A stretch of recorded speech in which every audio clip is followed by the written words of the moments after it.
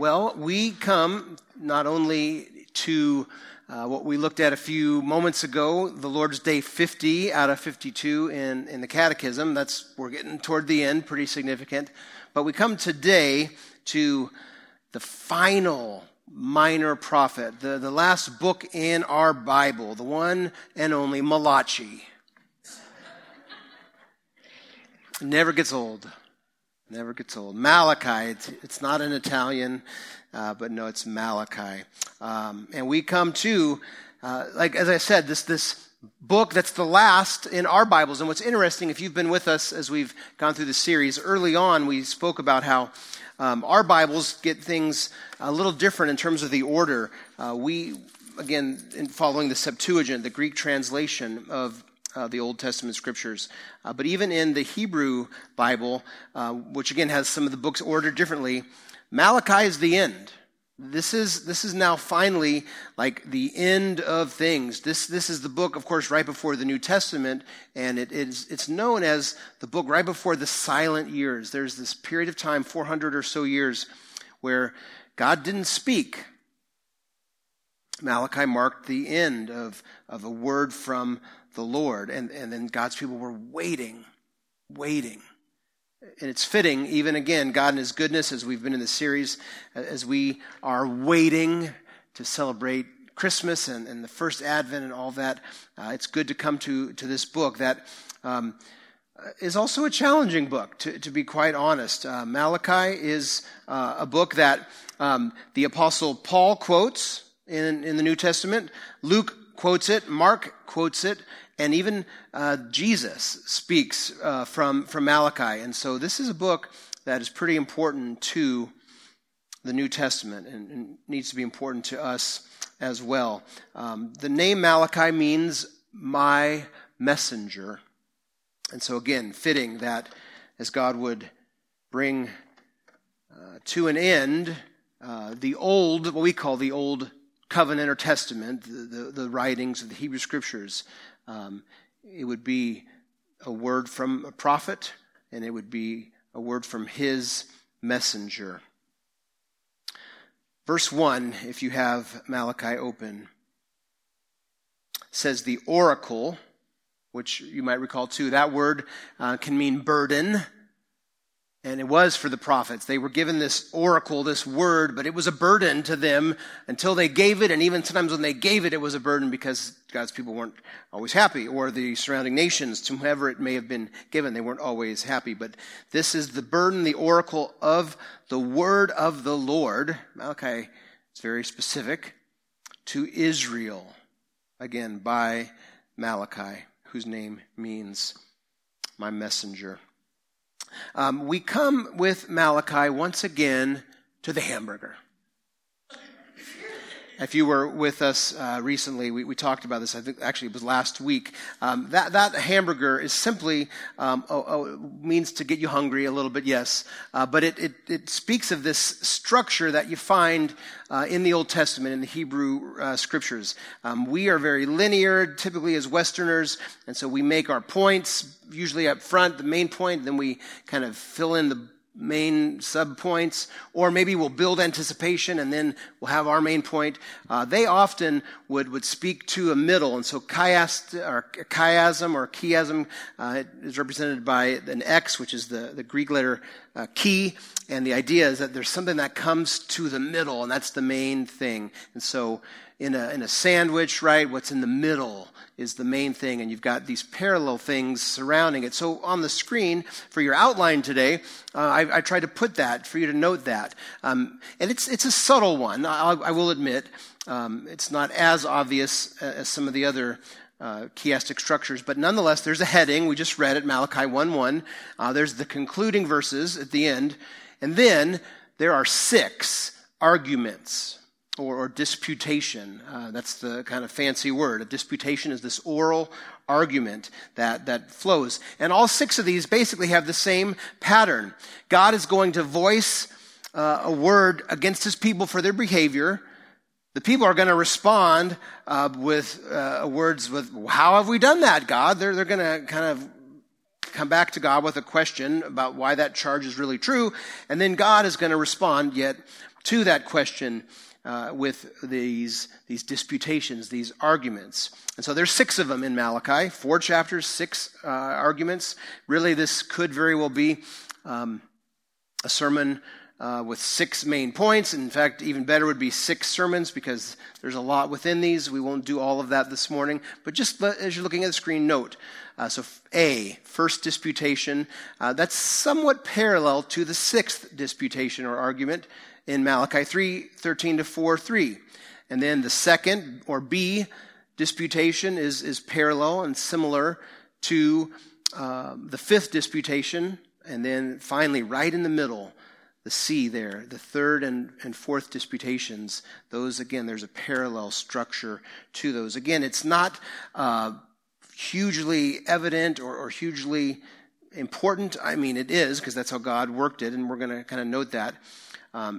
But the way it comes up is, one of the refrains that is over and over put in this book is the words, "But you say," and then this response. And so there in the C section, there's like a doubling of the "but you says." And so again, scholars note that again, there is this symmetry to this. Again, in each argument, God voices the argument or the bad behavior of his people. The people question God, really? Have we done that? And then finally, God responds. So what I want to do this morning, again, we don't have time to work through all 6 disputations. They're important. We will note kind of some big themes even as we get into some of these. But I want to pull out these 3 main movements, and these are going to be our 3 movements for the service. On one level, Malachi is about true worship. What does it mean for God's people to truly worship him the way God intends? Some scholars believe that at this point, and by the way, this is now about 100 years since the decree came for God's people to be able to come back to the promised land. So we were in Haggai and Zechariah, right? Those prophets we looked at the last couple of weeks, and they were preaching and encouraging the people to keep building. Well, so quite a lot of time has happened now, and it might very well be that the temple has been rebuilt, and they are maybe offering sacrifices. We aren't 100% sure. Most scholars believe that in terms of chronology, this fits right in there with Ezra, Nehemiah, and Esther. Those are all in your Bible post-exilic, meaning after the exile, right? So God's people are back. So Ezra, Nehemiah, Esther, they speak of what was happening to God's people. And it seems that Malachi is preaching during this time. So a long time has transpired, and they might have the right view of God, at least in their head, at least verbally. It seems that they are orthodox in what they say they believe, but how they live that out definitely is off. And that's what God gets at in this book. He's concerned with his people and how they worship. God's going to address the priests, and in some ways the priests were dishonoring God. God is going to address the people and their giving, and how they were dishonoring God with their giving, and some other things. So at a big level, it's about the worship of God. And it's interesting for us, right? We're living on this side of the timeline, right? Way, way past all those events. We believe, of course, that Jesus is God in the flesh. Of course, we're celebrating it this time of year. He's come, and now God doesn't simply work within one ethnic group. It's not just the nation of Israel, but now it's Jew and Gentile. Every nation and tribe and tongue, anyone who calls on the name of the Lord Jesus, those are God's people all over. So there becomes kind of a trying to figure out, well, what is true worship now? We have verses like Romans 12, 1 and 2, where the Apostle Paul says that we, having been saved by Christ, right, those of us that are Christians, we are to present our bodies as living sacrifices, which he then says is our acceptable worship. And the whole point there, in part, reminds us that worship is more than just our gathering. Absolutely, right? We worship God in how you ready for this, any of you that are students? We worship God for how we act as students in our studying and in our prepping for class and in our homework. And, of course, Those of us that have jobs, we worship God by our work and working unto Him. We worship God by how we treat one another. Life, on the one hand, is worship. But there is a sense that God's people are still to gather like we do and to worship in certain ways. And so what does it mean for us New Testament saints? How are we to worship? And so there are debates, and there are groups that follow these principles. These aren't explicitly stated in the Bible, but there's a thing called the regulative principle. Raise your hand if you've heard that before. Regulative principle, a few of you. So these folks that follow that, they believe that the only way Christians should worship are by the things that God regulates in His Word. And so God doesn't say anything in His Word about video, so you shouldn't use video, they would maybe say. And so on and so on. And you could look at other examples too, whether it's, some churches have some skits or drama videos sometimes, and those that follow the regulative principle would say, no. You should only do the things that God's Word expressly says. Then there's others that follow the normative principle, and there the idea is you can do anything in worship that God doesn't expressly say not to do. So if God doesn't say, don't have a skit, well, then it's okay, maybe, right? And so on. And so somewhere in the middle of all that, we free church evangelicals, we try to come up with our liturgy. And so what we do, just as a quick reminder, just to walk you back through the morning, we believe it's important to have a call to worship. So you heard Lori open with the scripture, calling us to gather, to worship. We see that played out, that principle throughout the scriptures. And then we sing. The scriptures speak of God's people in both covenants singing. The scriptures speak about the public reading of the scripture. So again, you heard the scripture from the platform, from the Briggs family with the candles. We're going to teach the scripture. That's definitely supposed to be part of worship. Prayer, there's prayers involved. And so on. And so we do that, and then we respond to God's Word by typically having a song of response. So we have tried to have a liturgy of what it might look like in an hour plus to have a call to worship, to draw near, to admit our need, to hear from the Scriptures and be drawn toward Christ, and to respond, and then to go out with the benediction. And that's our attempt at worshiping biblically. So Malachi, back to Malachi, in the Old Testament, it seems that his brothers and sisters, they had an orthodox view of God, but they weren't living it out. It didn't translate what they said they believed with how they believed. And so one writer, he comes up with these three headings, which I'm going to borrow and make as the three movements through our message today. Number one, worship of God involves how we approach God. Number two, worship of God involves how we treat other people. And then number three, worship of God involves what we do with ourselves. So with those three headings, trying to find these 6 disputations and find kind of some overview highlights. So number one this morning, worship of God involves how we approach God. So let's jump in at chapter 1, verse 2. And the first disputation, or the first argument, is found right here in verses 2 through 5. I have loved you, says the Lord. But you say, how have you loved us? Is not Esau Jacob's brother? Declares the Lord. Yet I have loved Jacob, but Esau I have hated.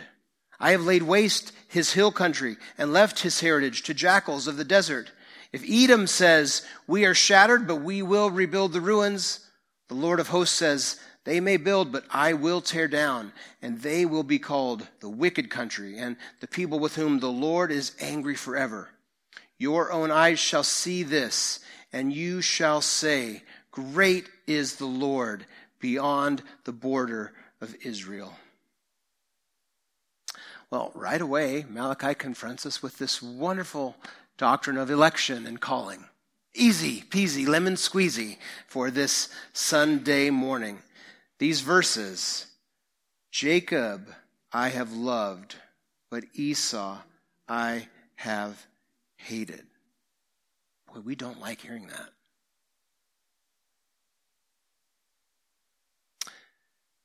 These verses, by the way, aren't just isolated right here in this little minor prophet, one of those parts that we just got to kind of maybe not deal with and move on, to the good stuff, like John 3:16. For God so loved the world that he gave his only son. Yes, that's true. And yet the Apostle Paul would use these very verses in Malachi 1, 2 through 5 to ground his argument in Romans chapter 9 that God chooses some and doesn't choose others. And we don't have time this morning to go into Romans 9 and to look at that, but look it up this afternoon. Read Romans 9, and they are difficult verses. This concept in the Scripture of the sovereignty of God, especially as it relates to his choosing or electing whom he does. And we know the story. You know the story. Going back to Genesis, God chose Jacob, and he did not choose Esau. God made a decision, not because Jacob was a good guy. Come on, if you know the story, you know. He wasn't, hardly. But God made a choice. And before that, God had made a choice. God chose Abraham compared to everyone else. And God does this, and God is making a point. And that's Paul's point in Romans. Like, who are we to tell God who he has a right to choose and not choose? Now, again, all I can do is kind of raise the issue, and if we need to have a coffee and work through this, I'd love that. Let's do that. But here's a couple things to note. We hear, as we read it in English, Jacob I have loved, but Esau I have hated. And we immediately think in terms of love and hate as emotions. We jump to that, right? How I hate the Seahawks for good reason, okay? This isn't, that God's not like that.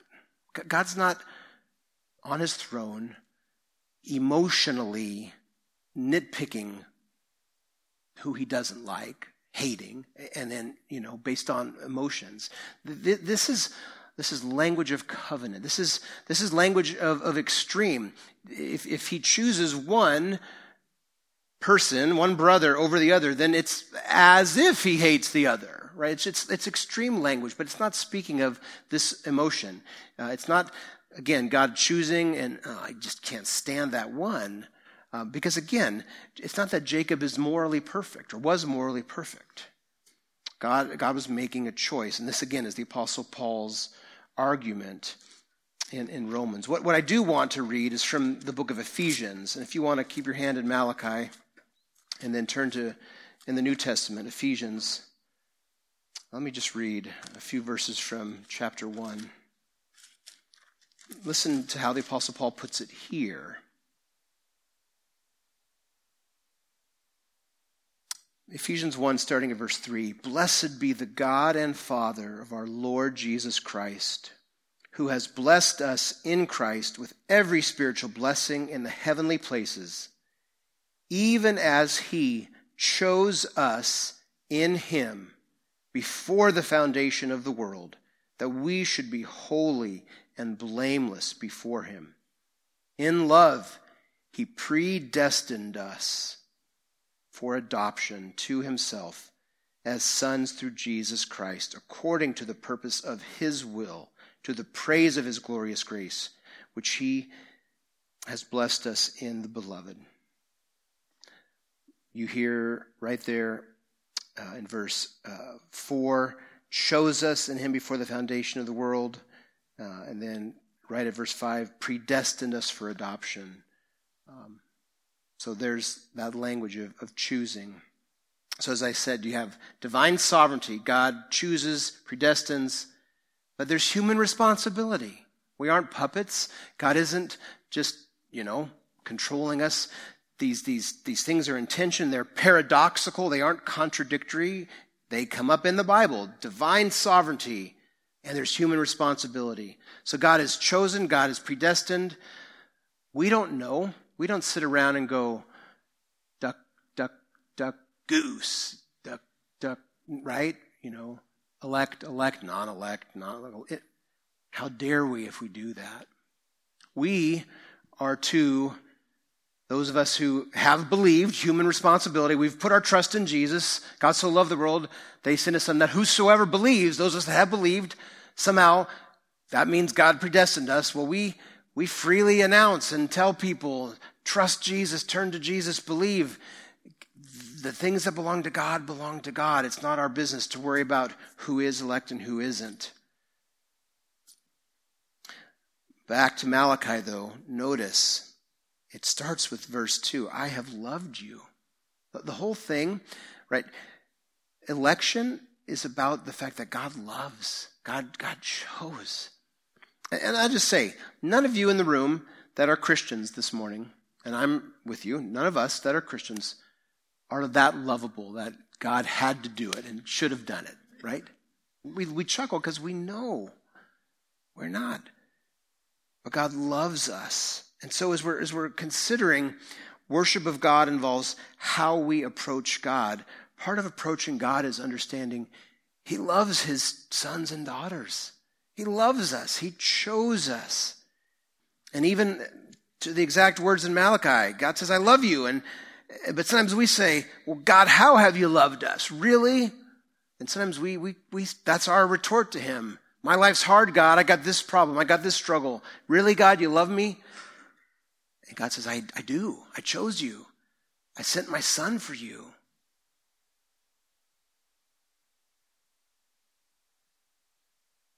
One commentator says, we too were chosen to belong to God, not based on our works, but simply out of God's electing grace in Christ. That's what I read to us from Ephesians 1, 4-6. We therefore cannot sin our way out of God's love, yet at the same time, we were chosen, and I read it to you in Ephesians 1, 4, we were chosen to be holy and blameless, not only positionally, but practically. So God still, because he loves us, rebukes our sin through his word, and he calls us to repent sincerely and to turn to him for forgiveness. And so we hear the word of the prophet, return to me, return to me. And if we're sons and daughters of God who have been chosen, we do.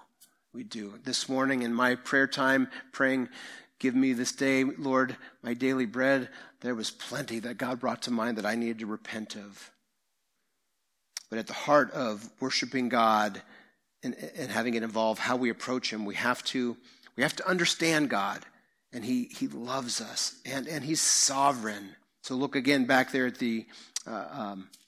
verse 5. Your own eyes shall see this, and you shall say, great is the Lord beyond the border of Israel. See, there's his sovereignty, not just for God's people, but right there in Malachi 1, there's this little hope that God's love, God's greatness, his sovereignty is going to touch non-Jews. It's going to be for everyone. We have to understand who God is. He's sovereign and great and loving. He's sovereign and great and loving. The sixth and final dispute is going to touch again on worshiping God, and I would just have you look there at another time and see. We'll touch briefly on it at the end of the message, but let's move to the second kind of summarizing point. Worshiping of God involves not only how we approach God, but secondly this morning, worship of God involves how we treat other people. And so right in the middle of Malachi, as I mentioned, these third and fourth disputes, arguments, they center on this very point, how we treat other people.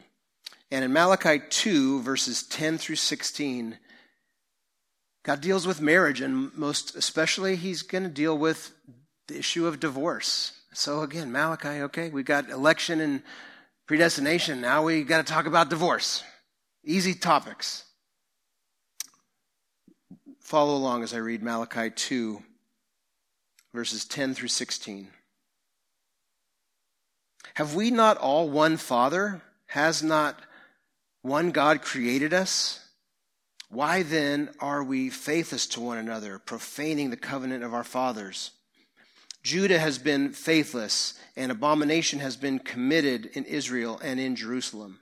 For Judah has profaned the sanctuary of the Lord, which he loves, and has married the daughter of a foreign god.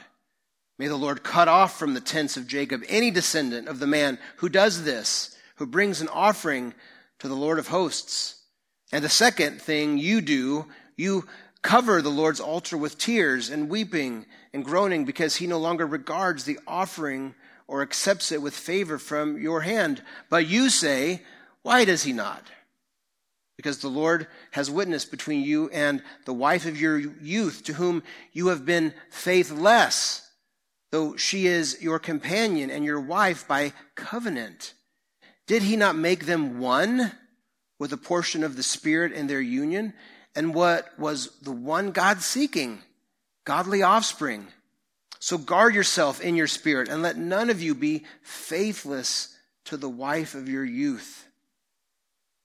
For the man who does not love his wife but divorces her, says the Lord, the God of Israel, covers his garment with violence, says the Lord of hosts. So guard yourselves in your spirit, and do not be faithless. So here again, we have God speaking about treating other people, and specifically, he's speaking about marriage. And there's kind of 2 points he wants to deal with. He wants to deal first with God's people marrying outside the faith. Okay, this is not speaking about marrying outside a different ethnic background. That is not the point. The issue is they were marrying those who did not worship the Lord. God had forbidden God's people from marrying foreigners. And it's not because he was trying to keep his people racially pure. Okay, hear that. No, but it's because he wanted them to be, we could say, religiously pure. God's people were not to marry outside the faith. And that seems to be one area where they had been violating God's intent. And then the other, that second one, has to do with, honestly, what we know in our world. Basically, no-fault divorce. That is essentially what was going on. They were divorcing for any old reason, you might say. Now, I want to do something here. Some of us, we've heard Malachi 2:16 before, and we've probably heard it from the old King James language.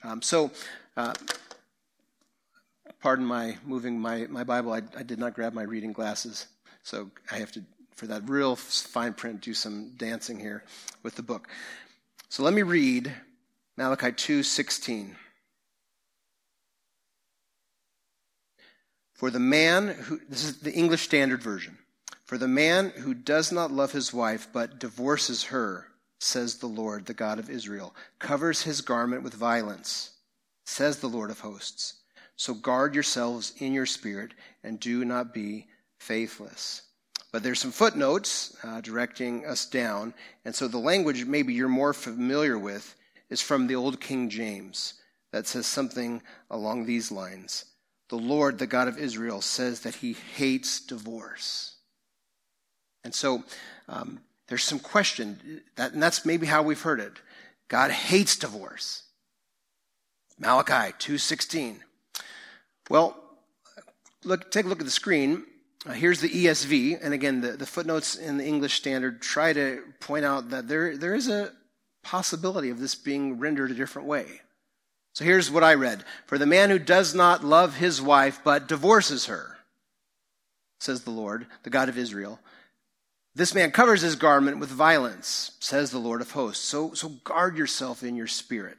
So this is ESV, the CSB, the Christian Standard Bible, similarly. If he hates and divorces his wife, so it here isn't talking about God, so it's a similar translation.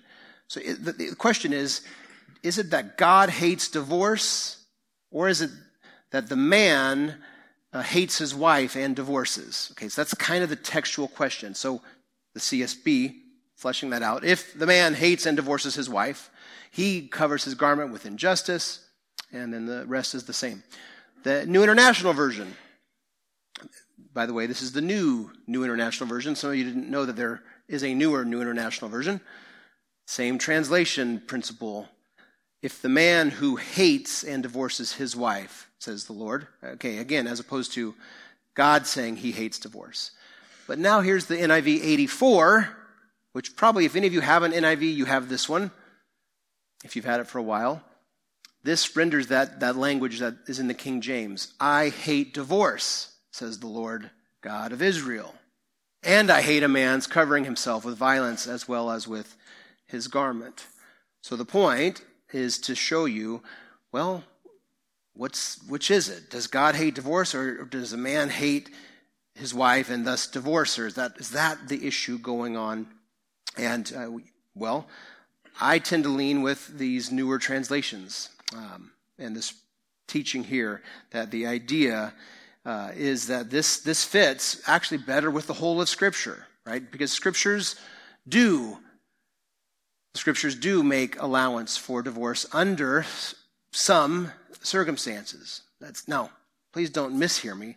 God doesn't love divorce. God's the one who created marriage.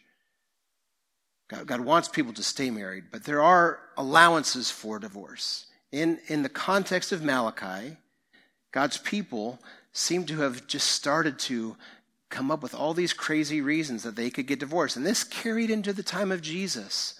And so when Jesus teaches on it, Jesus, again, talks about really the issue of adultery being one of the main and only allowances God gives for divorce, because at the time of Jesus, there were rabbis that taught, if your wife, if she's cooking your breakfast and she burns it, she's committed a disgrace. You can divorce her. I mean, really, they came up with things like that, and that seems to be what was happening in the time of Malachi. So I think better is the new NIV, the CSB, the ESV that wrestle with the Hebrew and come up with Malachi 2:16, not saying that God hates divorce, although, again, at one level he does. He doesn't want his people to divorce. But what this verse says is, the man who does not love his wife, who I'm just going to divorce her because I want someone younger, I'm going to divorce her because I want someone who cooks better, I'm going to divorce her because I'm just tired of her.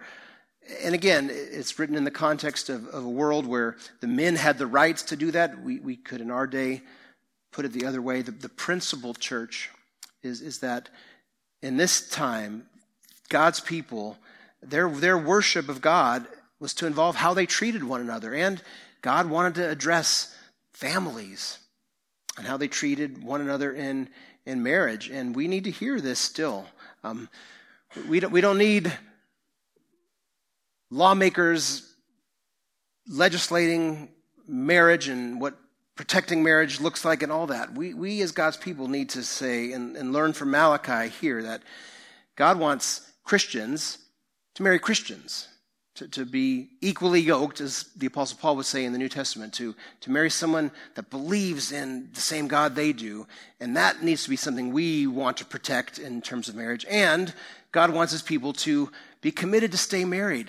Now, are there, again, allowances? Yes, and there's complicated situations, and this is just one part of this book and part of the Bible that has a lot to say on the issue of divorce. And there's way more to be said than we can cover this morning. But we too ought to not just be flippant with divorce. But no, God wants his people that are married to stay married. And it takes work and it takes struggle. And anyone that's been married more than a day knows it takes work. And there's struggle and there's tension and it's hard. And if there's challenges, you come and you get help and you work through things. And if there's been divorce, there's grace and there's forgiveness. And divorce isn't the unpardonable sin. But marriage needs to be treated with the sacredness that God intends. And so God's people, they were not worshiping him well with how they treated others, especially in the context of marriage. The other parallel disputation, we don't have time, but it deals with how they were treating other people. And basically, they weren't treating people kindly. They weren't seeking justice for people. And God addresses that too. True worship means we treat other people the way God says we are to.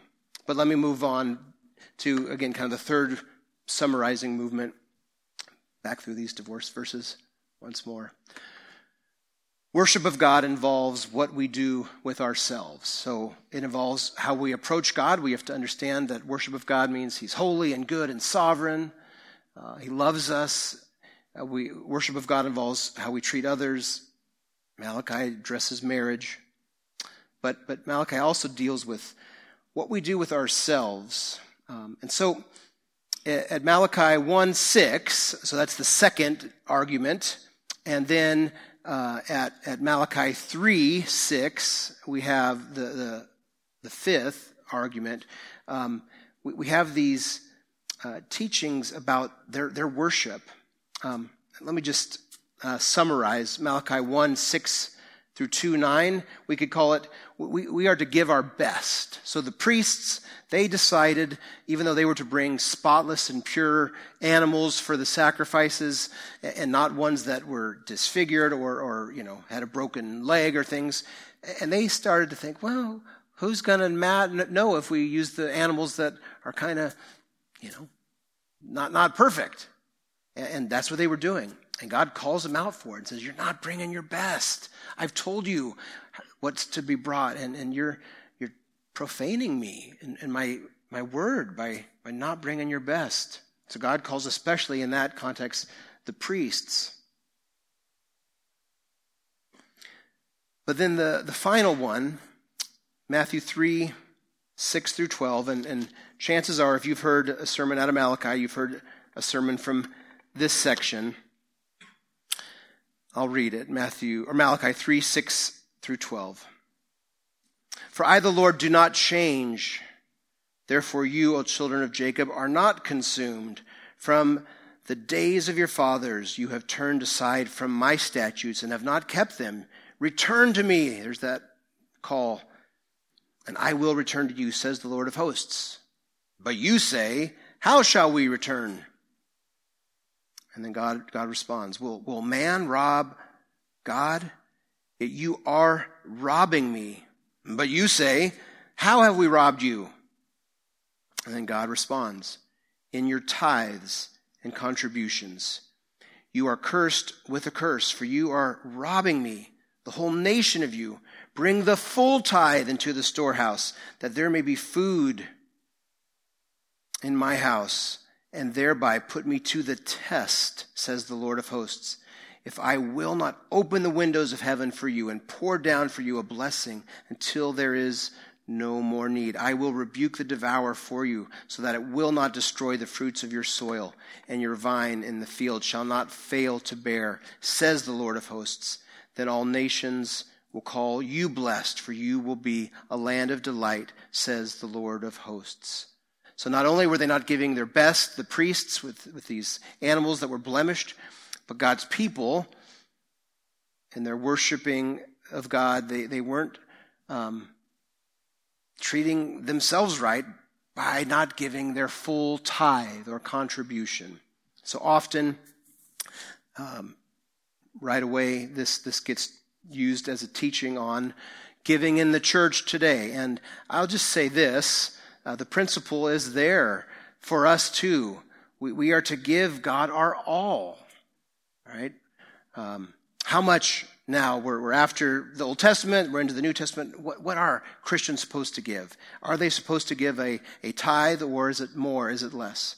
Well, again, it would seem that Jesus would say, you should give more.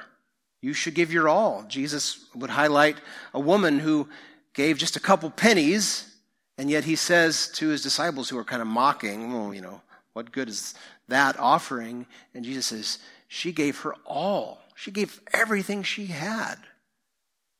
And then as you move along into the New Testament, and especially 2 Corinthians chapters 8 and 9, there you find the most specific teaching what it means as a New Testament saint to give. And again, the principles seem to be that we are to give generously, sacrificially, not sparingly.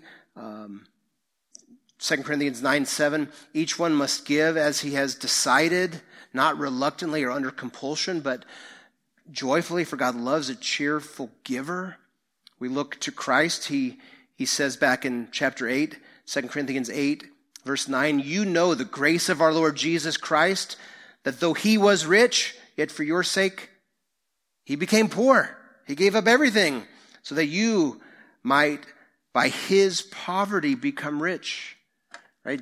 Jesus didn't say, well, I'll just, kind of throw down some of my grace on him and, save him. He left heaven. And Paul says, so as you give and as you plan to give money to the needs, look at Jesus. And so how much do we give? Do we give a tenth? Do we give less? Do we give more? God wants you to decide what you're going to give and to be generous and sacrificial, but to give your all, whatever that may be. You still need money to live. You still need money for bills. But have you decided what you're going to give? Just as a warning to those of you that are regular Soma people, you're going to get an email in a couple days. We're behind in budget. And that's not uncommon this time of year. And generally, a lot of us, there's an extra bit we give at the end of the year. But we're behind. Now, just our spending is below what we've budgeted. So, right, we've budgeted this amount, and we're spending below. But what's come in offerings is below. So we need to know that. And so, if you're a guest this morning, right there you went to church and they're talking about money. That's kind of the proverbial thing that they always say happens. I think I could count on one hand the number of times I've talked about money in 14 years from the pulpit. This is God's word for today, and Malachi says, worship of God involves what we do with ourselves, including giving. And so I just call us that call Soma home. This isn't for you guests that are visiting, but for those of us that call Soma home, have you been giving what you have determined to give? Have you even determined what you're giving? That's the other thing. God doesn't want us to treat giving, like giving the server a tip. It's been a good year. The church has done me good. I'll give him a good one. But we can subtly live that way, or but to determine, to think it through. So church, you'll get a letter and you'll see some numbers and just pray about it. And it's between you and the Lord. You give what you and the Lord and your family have determined. God will meet our needs, and I believe that. But we are called to give our all. And back to the first point, the priests and their offerings. We don't give offerings like that, but we're to give our best.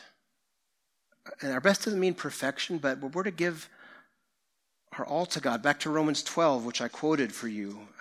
As a living sacrifice, we're to present our whole body to God as a living sacrifice. I want to jump to the end of Malachi, chapter 4, as we conclude the message. So just toward the end of that final disputation, let me jump actually back once to chapter 3. It would be wrong to not read this. Matthew 3:1, or Malachi, I keep saying that. Malachi 3:1, behold, I send my messenger, and he will prepare the way before me, and the Lord whom you seek will suddenly come to his temple, and the messenger of the covenant in whom you delight, behold, he is coming, says the Lord of hosts. So that's the verse that Jesus speaks of and that Luke and Mark quote, all in reference to John the Baptist. So here in Malachi 3, it's setting up that John is coming, this one who's going to prepare and make ready the Lord. But even there, the Lord is mentioned. He's coming. We have this prophecy that some 400 years later will be fulfilled. But now to chapter 4, verse 1 and 2. For behold, the day is coming, burning like an oven, when all the arrogant and evildoers will be stubble. The day that is coming shall set them ablaze, says the Lord of hosts, so that it will leave them neither root nor branch. So this is the day of the Lord. Again, that's second advent. For those of us that know him, it's a joy, as this next verse, look at it. But for you who fear my name, the Son of Righteousness shall rise with healing in its wings. You shall go out leaping like calves for the stall, and you shall tread down the wicked, for they will be ashes under the soles of your feet on the day when I act, says the Lord of hosts. So again, for people that aren't believers, who have not responded to the Lord, the day of the Lord is a scary day. But for us, he says here, it's like the Son of Righteousness. Does anybody have that phrase ring any bells this time of year? We're going to sing in just a moment the hymn, Hark the Herald Angels Sing, that picks up that line. And I remember as a kid reading the words and wondering, why does it say the S-U-N of righteousness? Isn't it talking about the capital S-O-N, the Son of Righteousness? But the line in that hymn is from this verse, and it's talking about the Son, and it's this picture that when Jesus comes, it's like the Son of Righteousness. Even as we had about an hour ago, or two now, right? And with all the rain and darkness, all of a sudden the sun comes and it's light. And what a joy it is when the sun comes. This image of the rising sun, even as we started our worship this morning, that song, this figure is throughout the scriptures. Isaiah 60 and all throughout. There's healing. And when Jesus comes, all the wrong will be made right, and all the bad things will be undone. And so we look, God, come again, your second advent. We look back, you've come, but we long for you to come and for that glorious day. And so Malachi addresses that. And then it ends, finally, I won't read the verses, but there's a look back to the law and this call to remember God's word, and then this remembering of Elijah, who again, John the Baptist would come as Elijah himself did. And that concludes the minor prophets, and it concludes this gut punch books that call us again and again to return and to evaluate how we're living, to evaluate ultimately who God is. And in this book, it wants us to think about worshiping God for who he is and knowing him, and worshiping God by how we treat others, especially caring about marriage. And we need to be people that call singles in our church that are pursuing marriage to pursue within the faith. And we need to call people in our church to stay married if they can. God wants people not to just be flippant. And we worship God by what we do, with what we give of our all, our best, and our offerings. So would you stand and let's proclaim this hymn, celebrating what the angels sang, the glory of the newborn King, and that longing for the return. So Father in heaven, I admit this series through these minor prophets has been challenging. There's so much to understand and nuance. But the overriding points are pretty clear. You call your sons and your daughters to repent, to return to you. You call us to live in light of what we believe. You call us to worship you in truth and to live in response to that. And I pray we would. And I pray we would, even with these things we've heard from Malachi today. So help us. We need it. We need you every hour. We need you if we're to be obedient to this word. But thank you, Jesus, that ultimately we don't look to our obedience. We don't look to our ability to live how you've called us to live. We look to you, the one who came and lived the life we can't live, and died for us for when we fail. And we give you praise and glory. In Jesus' name.